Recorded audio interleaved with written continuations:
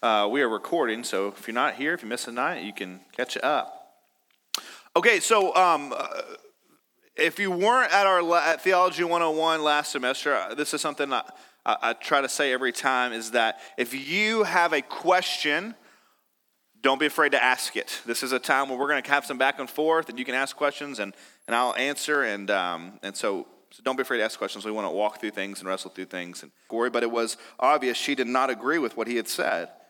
Dan was uncomfortable about the way things were going and sought to resolve the situation. So he said, maybe what we are experiencing is an indication of the richness of the Bible. It can mean so many things. Maybe you have been in a Bible study before, and you've just opened up the Bible and started reading and noticed how maybe everyone thought it meant something different. If somebody wants to shut those doors, I wouldn't be upset about it. So maybe you've been in a Bible study where that's happened to you, where everybody kind of said something different. I think it means this, or I think it means that.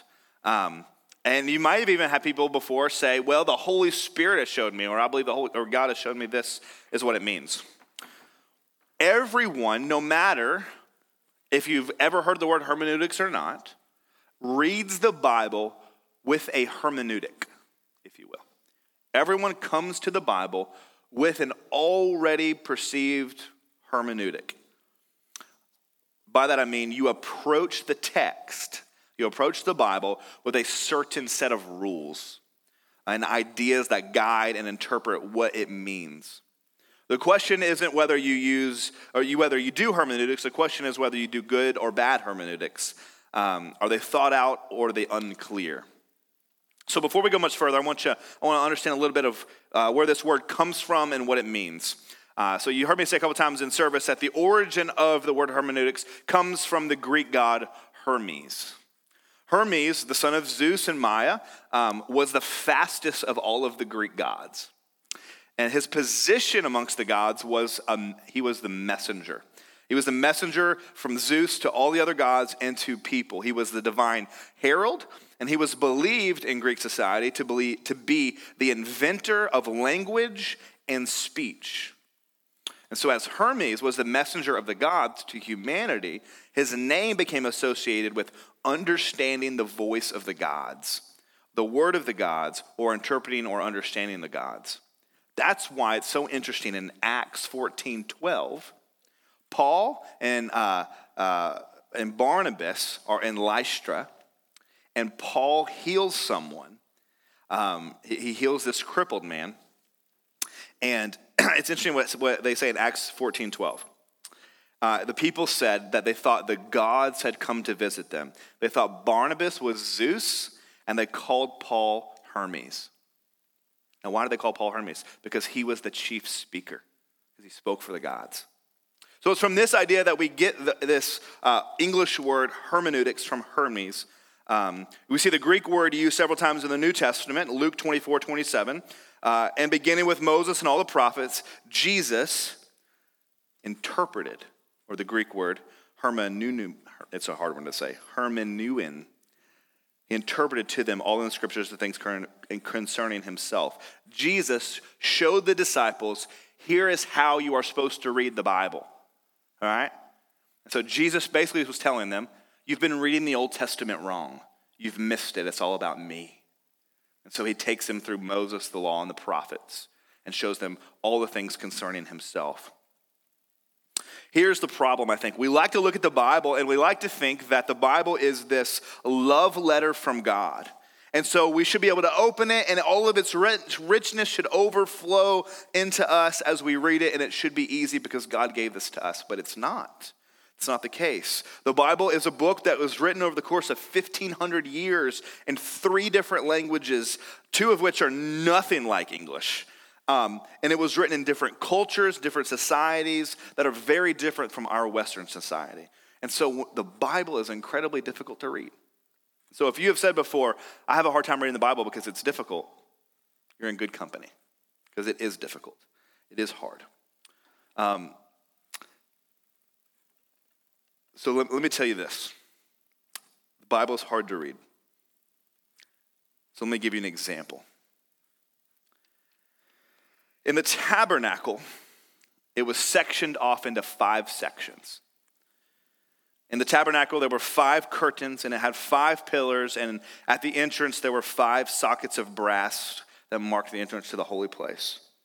The 10 commandments were on 2 tablets with 5 commandments on each tablet. 5 is an important number to God. And so when David goes down to face Goliath, and he picks up 5 stones. If you were a Jewish person, this would have meant something to you. You would have known that it was a symbol that David trusted God because he picked up 5 stones and not 4. That is terrible hermeneutics. That is terrible hermeneutics. See, sometimes what happens is we just find things in the Bible that seem to, there's a lot of 5s, there's a lot of 7s. And so we can make things up. You'll hear preachers in books talk about they've unlocked the Bible or the Bible code, right? And they've got all of these magic formulas and how they've unlocked the secrets of the Bible. And they'll show you all of these things. But it is quite possible to put a lot of things together in the Bible that aren't meant to go together. And so that's terrible hermeneutics. So we don't want to do that. So we want to have good, thoughtful hermeneutics. So the first lesson, our lesson for tonight, is who makes up the rules? Who determines who makes up the rules? There are 3 components or 3 elements that must be present in order to have written communication. If we're going to have written communication, 3 things must be there. You must have an author, you must have a text, and you must have a reader. Now, if the main goal of interpreting the Bible is understanding the meaning of the text, then we must know from which of these 3 components does the meaning originate. Who decides what the meaning is? Is it the author, is it the text, or is it the reader? Some would argue that the text determines the meaning, that the words themselves determine the meaning. They would argue that the biblical text's meaning is completely independent from what the author meant when he or she wrote it. Because they would say the text is an art, and that the original composer no longer possesses control over the art. It possesses its own meaning apart from its author. If in some way Paul, the author of the book of Romans, showed up to us right now and said, you all have misunderstood what I meant in Romans chapter 8. I actually meant this.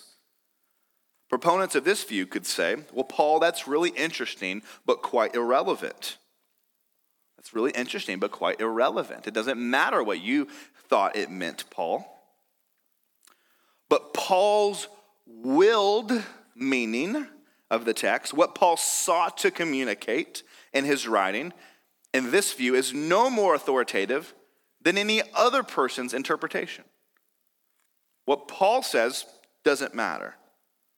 So this would mean that for us to go and read the book of Galatians, to say, let's understand Paul a little better by reading the book of Galatians and Philippians so we might understand Romans a little better, that wouldn't make any sense, because to understand Paul doesn't help us to understand the text, because the meaning's in the text, not what Paul meant.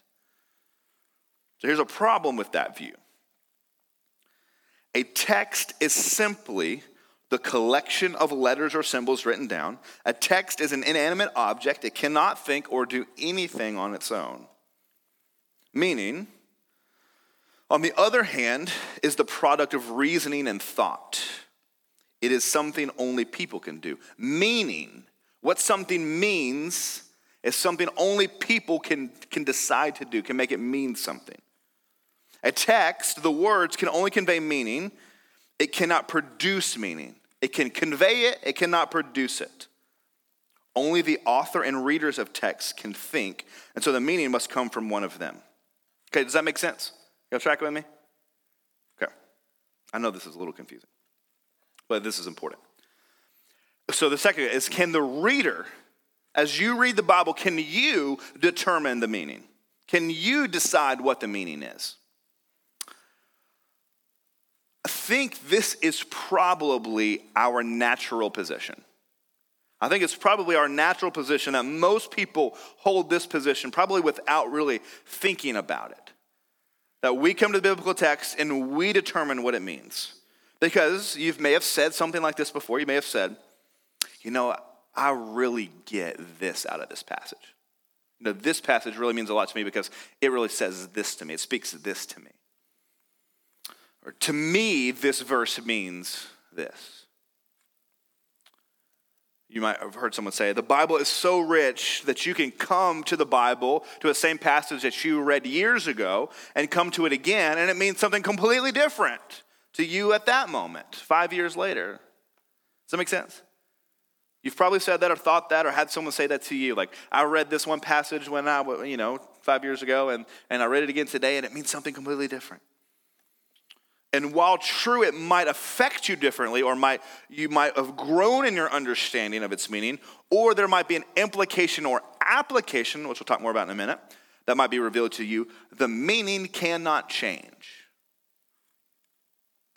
So if you think that the reader interprets or unveils or discovers the meaning, that if the reader creates the meaning, one verse, according to this view, could have multiple meanings. Even one reader could interpret one text in multiple ways. It could mean one thing for Ron and another thing for me and another thing for Jan and another thing for Nikki.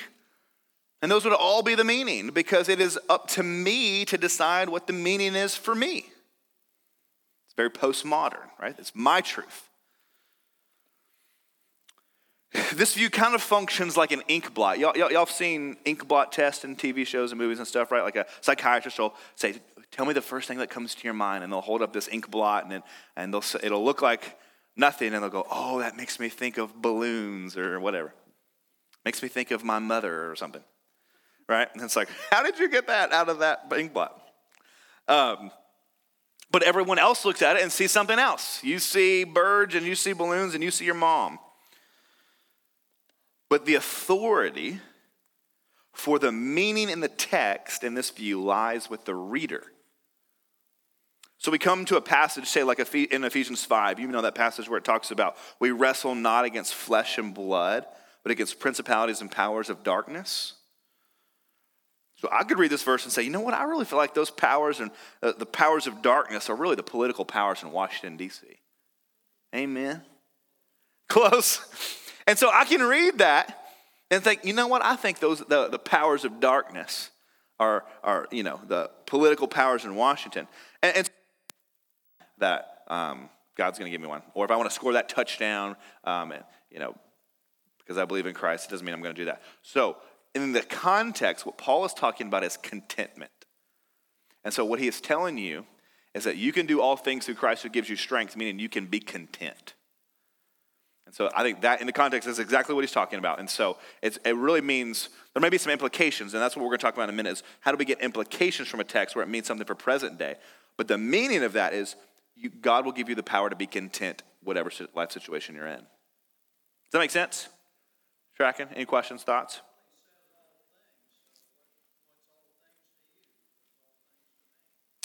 We'll dig into that passage some more. I think that'll be really interesting. So we'll actually pull up the context and read that some more. That'd be good. Yeah.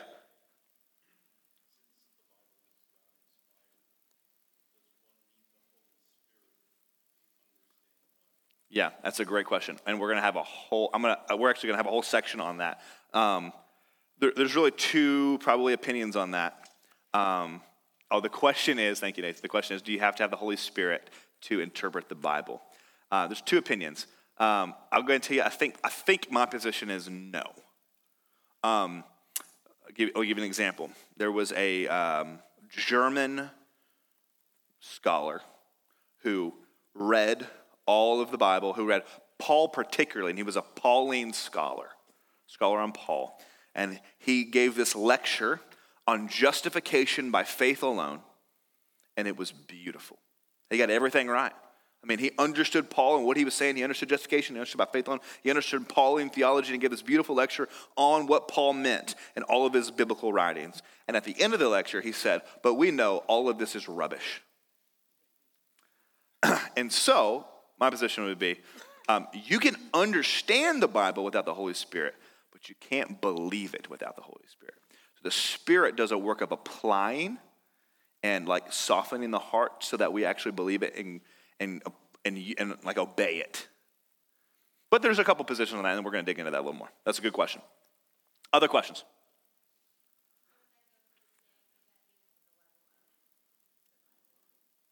So the question is, make sure I understand the question.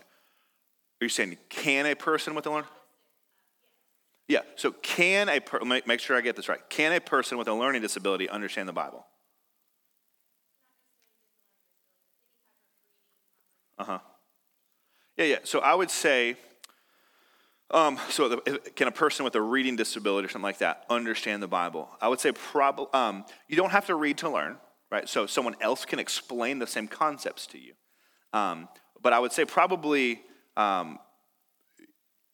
if you're just limited to reading yourself, then your ability to unearth truth is going to be limited by the amount of reading limitation you have. Now, someone can speak to you and teach you those things, and you can get around that. But what I don't think happens is like this supernatural, somehow the Spirit imparts information to you apart from your own brain getting it. Yeah. That's good. Anything else? All right. So, meaning does not come from the text, the words itself. It does not come from the reader. So where must it come from? It comes from the author. The meaning of a text lies with the author and what he consciously, that's an important word, consciously, intended to say in his writing. So the meaning of the book of Romans is what Paul, the author, intended, what he meant to communicate to his readers at the time he wrote the letter. So this view says that if Paul were alive today and he came in this room and told us what he meant to convey in writing the book of Romans, it would settle the issue. Say if we all had a disagreement on what a certain passage meant, and Paul said, here's what I meant, issue settled. That's what Paul meant, that's what the meaning is. There would be no room for arguing over it. There would be no, well, Paul, are you sure? Because I really think you were trying to say this, or I really think this is what it means. No, Paul meant this, that's what it means.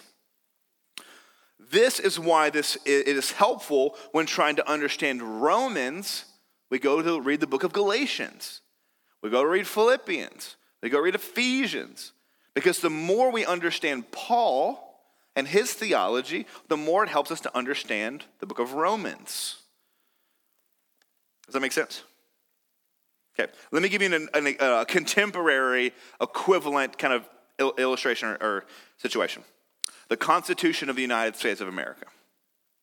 There is a great debate and argument of where we must derive meaning from the Constitution.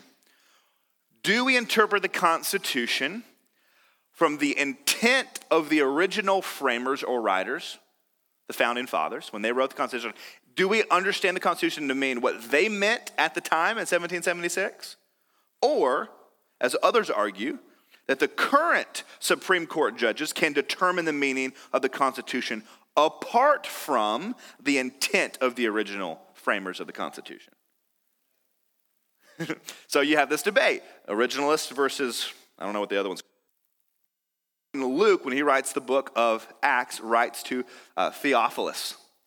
And what Luke was trying to say to Theophilus is exactly what the book means today. It doesn't mean something different because we're smarter now or something.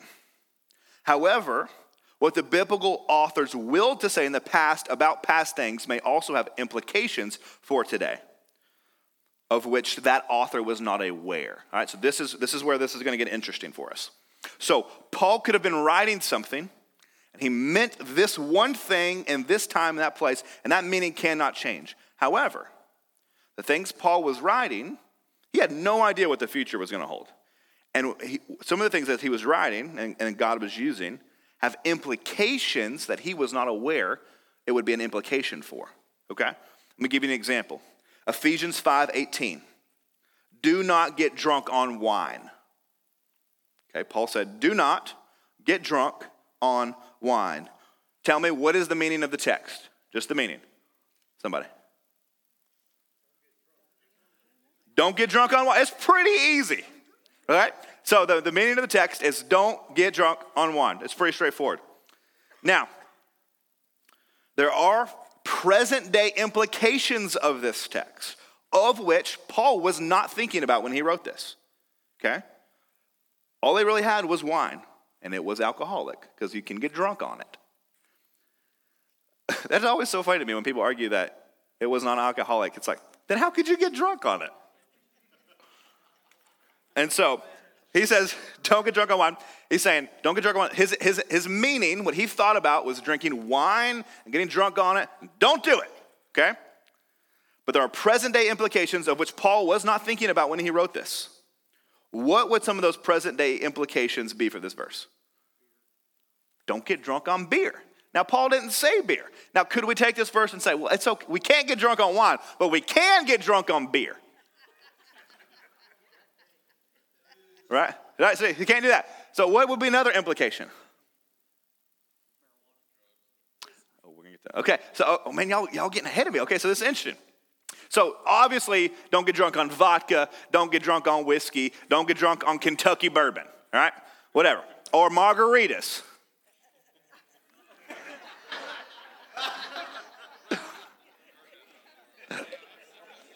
Laura and me like to talk about drinking margaritas one day. In heaven, one day, we'll drink margaritas together, Laura. So Paul gives this principle. Don't get drunk on wine. Implications are any alcohol. Don't get drunk on any alcohol. Well, here's a question. Would it be a legitimate implication from this verse to suggest that taking a narcotic drug that have similar effects on the human body would also be prohibited? So could you understand this verse where he says, don't get drunk on wine, to mean don't do meth? Okay? Yeah. Yes.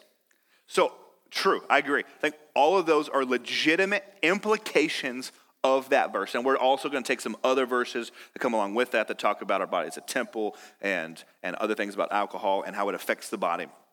And so I think we can say, yes, does this verse mean don't get drunk on wine? Yes, that is the meaning.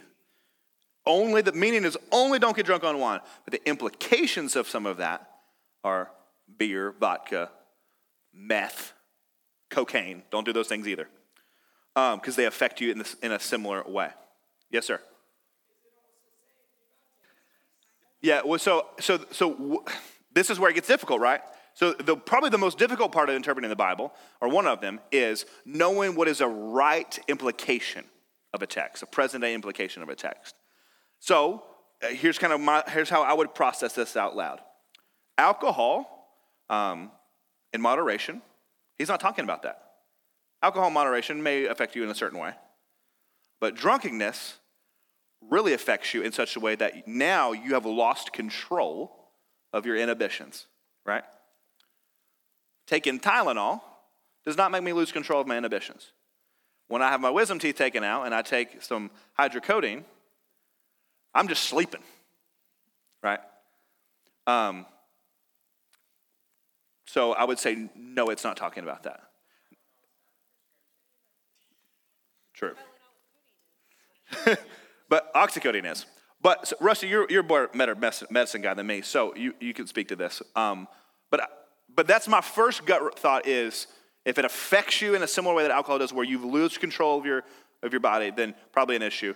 But there also seems to probably be just a wisdom caveat of this is for medical, like I'm in the hospital and I'm going to die and I need to take this, right?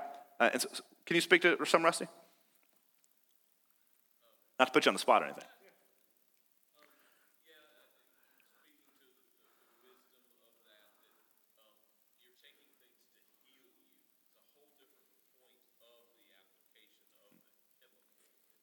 Yeah, application, that's a good word. Reason for using it. Yeah. But here's where it would get tricky. What about medical marijuana? I know, but right. But just from a textual standpoint, it gets tricky. Because on the one hand, if you're saying it's okay for you to take whatever prescription drug that changes chemicals in your brain, helps you to relax, anti-anxiety medicine or something like that. How do you say that's okay, but smoking weed for the same reason is not okay? That's tough.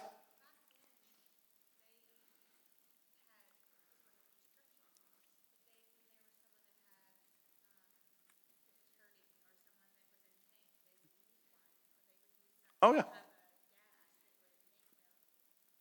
Yes. Yeah. Yeah. Yeah. Well, Paul even tells Timothy, he says, take a little wine for your stomach. Drink some wine to make your stomach better. Yeah. Yes. Yes. Yes, I think that is the case. So like I said, more often than not, the main concern of a text is to understand legitimate implications of the author's meaning, of what that author meant and what might it imply for today. Well, that's why you're going to be in this class for another few weeks. That's interpreted by different people different ways, obviously. Yeah, so that's why over the next few weeks we're going to begin to establish rules and guidelines and principles that help us navigate that. Because you're right, it's hard. So in this case, it does seem like the pattern set by Paul prohibits things like drugs. But Paul, when he wrote this, was not thinking about narcotics, right? He wasn't thinking about heroin. However, this verse seems to indicate that it's not a good thing to take heroin either, because that gets you drunk in a sort of way. So we have to be very careful and thoughtful about determining present-day implications. It is easy to get them wrong. So to understand the voice of God in the Scripture is to understand the conscious, willed meaning of the human author. As we said, men wrote, to quote Timothy, as they were carried along by the Holy Spirit. This does not mean that they were in this trance, right? And that God just takes control of their bodies and takes control of their hand. This does mean that the Holy Spirit led them, guided them, taught them, brought things to their mind, supernaturally somehow wrote the very words of God without removing their will to write consciously. Consciously is important there, because here are two errors I want to give you. Two errors that happen in our thinking. The first is a little bit easier. And there's some like liberal theologians who would say this. The original authors of the Bible at times were writing out of their subconscious. So I have said that they write out of their conscious thinking. Sometimes they write unconscious of future implications, right? Unconscious. Sometimes people say they write subconsciously, meaning they were not aware of the meaning they were writing in that moment. Okay, that's not true. So these liberal theologians like to suggest that the miracles were not historical accounts written by these authors, that those were instead the subconscious thinking of the early church, and so they wrote these things but did not understand their meaning. That is not true. Paul wrote, Timothy, whoever wrote consciously, and he knew exactly what he meant when he put pen to paper. But here's the other error in our interpretation. The other extreme. And I'm being nuanced here, so you got to track with me. The other error is the opposite extreme, because the authors did will their intent and meaning consciously of the text. The thought then is, well, we need to interpret everything literally. Everything is literal because they knew exactly what they were saying. But the biblical authors used various types of literary forms. They used poetry, hyperbole, parables, metaphors, similes, so on and so forth. So they did not intend for their readers to interpret those things literally. You don't read metaphors or parables literally. You don't read hyperbole literally. They intended them to be understood in the light of the literary rules they used in writing. Does that make sense? When I write you a letter and I write a metaphor, I expect you to interpret it in light of the metaphor, not in a different way. Let me give you an example. Jesus says in Luke 14:26, if anyone comes to me and does not hate his father and mother, his wife and children, his brother and sister, yes, even his own life, he cannot be my disciple. A literal interpretation says you must literally hate all those people. Now, is that what Jesus meant? Is that what Luke meant? You must hate your mother and father? How can you both hate your mother and father and honor your mother and father? Seems contradictory to Scripture. It seems like Jesus is speaking in hyperbole, right? So what is it that he means? He must mean that to follow Jesus, to be his disciple, that Jesus comes before everything else, so much so that it looks like hatred to everyone else. That Jesus is so much first, that second is so far down, it looks like hatred. Does that seem legitimate? Am I stretching the meaning? Am I interpreting the meaning in the light of what the author intended? To understand this as hyperbole? Understanding the literary type enables us to understand the intended meaning of Luke and Jesus in the passage and not the literal meaning. The literal meaning is wrong in this case of what Luke intended. Does that make sense? We interpret the literal as like our starting place, but then we have to know, okay, what genre does this book fit in? What type of literary device is being used? And we interpret in light of that. So when Jesus tells a parable about the rich man and Lazarus, he talks about this man who's gone to hell and he just wants a drop of water on his tongue. We don't interpret that like historical fact. It didn't literally happen. It's a parable, it's a metaphor. It's a story that's not real. It's meant to convey meaning in light of that literary form he used. Does that make sense? Everybody tracking with me?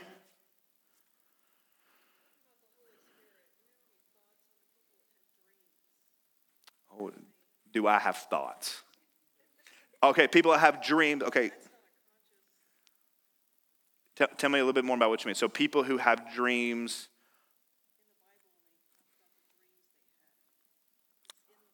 Yes. What is your question about them, though? Oh, yeah, absolutely. Yeah, so let's just take Joseph and Genesis. Joseph has several dreams. And then God gives him the interpretation, right? So not only did God send him the dream, but God gave him the cipher by which to understand what the dream meant. So absolutely that happened. Yeah, absolutely. Yeah. Now, that doesn't mean that somehow like what Joseph said or thought was like the word of God, like on the level of Scripture. But it does mean that this is from God, and now God has let him interpret it, and it's a God thing. In the same way, well, kind of the same way, so Paul wrote other books that are not in the Bible. So for example, 1st and 2nd Corinthians are not actually 1st and 2nd Corinthians. Those are the wrong order. They're actually, I want to say it's maybe 2nd and 4th. There's 2 other books of Corinthians that he refers to. That's how we know they exist. He refers to his other letters, and we don't have them. But if some guy was doing some excavation in Corinth and found this lost letter of Paul, we wouldn't put it in the Bible. We wouldn't put it in the Bible. Just because Paul wrote it doesn't mean it's the word of God. Just because God gives someone a dream doesn't mean it's the word of God. Just because God lays something on your heart. That's God. It's the Holy Spirit doing something. But what I can't do is say, God has told me, guys, y'all need to pay me $1 million. God has told me, you got to do it. It's the word of God. So it's not like that. God can lay on my heart, I really feel led to go to Africa. And that's God leading me, right? But what I can't say is, hey, God has told me you got to go to Africa and you must obey. If not, you're disobeying God. Does that make sense? Yeah. Good. Other questions? I got like 2 thoughts and I'm going to be done. Who determines the meaning? The author. Over the next few weeks, what we're going to be learning is how do we figure out what the author meant when he wrote it. There's one meaning, might be many implications, maybe a lot of application. So, that's our rule for today. That is really an introduction to the topic of hermeneutics in the weeks ahead.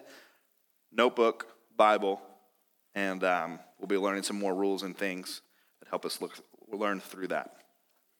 We got a few minutes. Questions?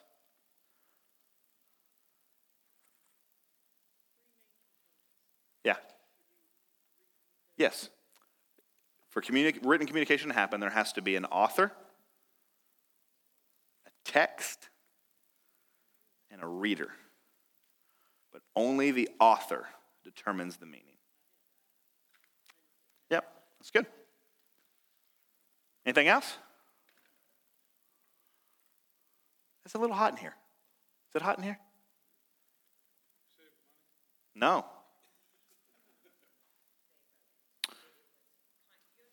Yeah. Let me make sure there's two ways. How do we know who did that, or how do we know that's how it happened? A couple passages. Was it 1 Timothy 3:16? That men were carried along. Let me get it right. Men wrote as they were carried along by the Holy Spirit. Is that 2 Peter? Let me pull up a couple. All scripture is God-breathed. Theopneumatos. Let me just look them up. Hang on.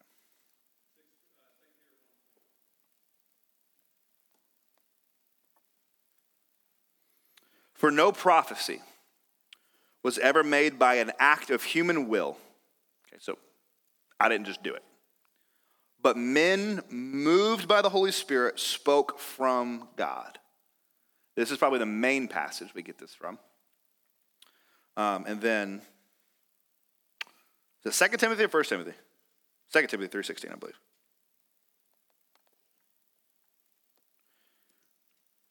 And then 2 Timothy 3:16. All scripture is God-breathed and is useful for teaching, rebuke, correction, training, righteousness. Yeah, so those two thoughts. All scripture is breathed out by God. So you have the idea of the Holy Spirit, who is the breath, the ruach.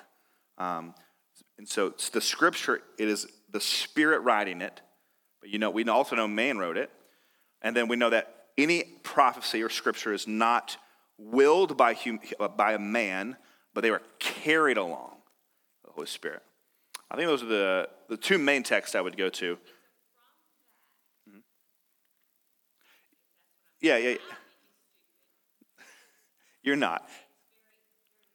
Another passage that comes to mind would be like when Peter is he's talking about Paul's writings. He says, you've read Paul's writings, and he says they're hard to read, they're hard to understand. He says, as are the other scriptures. So I think at the beginning, they didn't really know, they weren't necessarily saying this was the scripture, this was the Bible at that time. When Paul's writing the letter to Timothy, he's just sending him a letter. And he sends other letters that don't make it into the Bible. Right? So he's just sending this letter, he's just sending them out, and then they get copied and circulated. And it's not till later, and Peter at some level begins to understand, no, these are scripture. But it's not till later that it's determined which ones are and which ones are not. And we'll talk about that later. And so I think the reason we would say they're not in this trance state is because it's just kind of these normal dudes writing letters. And they don't necessarily see it that way. Everybody's just seeing it as, oh yeah, we got a letter from Paul. Here's what he's saying to us. Does that make sense? I can try to get a better answer for you, though. Yeah. Like their voice. Yeah, that's true. That's true. You wouldn't be able to tell a difference between Pauline grammar and Luke grammar. Like they would be flat, but we can tell Luke is much smarter than Paul. You can just tell by the way he writes and the grammar that he uses. And so you wouldn't be, if you're right, if they were in a trance like saying, and God was just doing it, it would be God's level of grammar, not these different kinds. That's a good point too. Yeah, we'll talk about that in another lesson, but the short answer is Council of Nicaea? I think it's Council of Nicaea.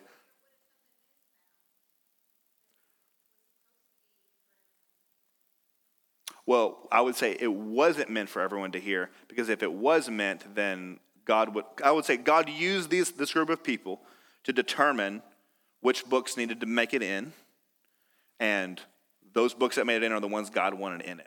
So So at some level, we're having faith and trusting that God was working through men, not only to write the Bible, but to organize the Bible. I think that's a slippery slope because you could easily become a Mormon, right? And Galatians says, even if an angel from heaven gives you another gospel, let him be anathema. And so I think that gets real dangerous. You know what I'm saying? Maybe, here's what we would do. If we unearthed the other Corinthian books, we'd read them and we'd study them and we'd kind of compare them. And they might be on some level sub-authoritative, like in a similar way of like the creeds are sub-authoritative. But I don't think they would ever get put into the book. But there's a big debate around that, so. Good. We got like 2 minutes. Yeah. Mm-hmm. Yeah, like what's it called? The Catholic Middle. Apocrypha, thank you. We don't think that's authoritative. We don't think it's in the Bible. But they're helpful. You go read 2 Maccabees. It's helpful to understand the intertestamental period, what's going on before Jesus shows up. Helps you understand why they thought this guy was supposed to come and lead a revolution against the Romans. Yeah. All right. We will make it colder next week.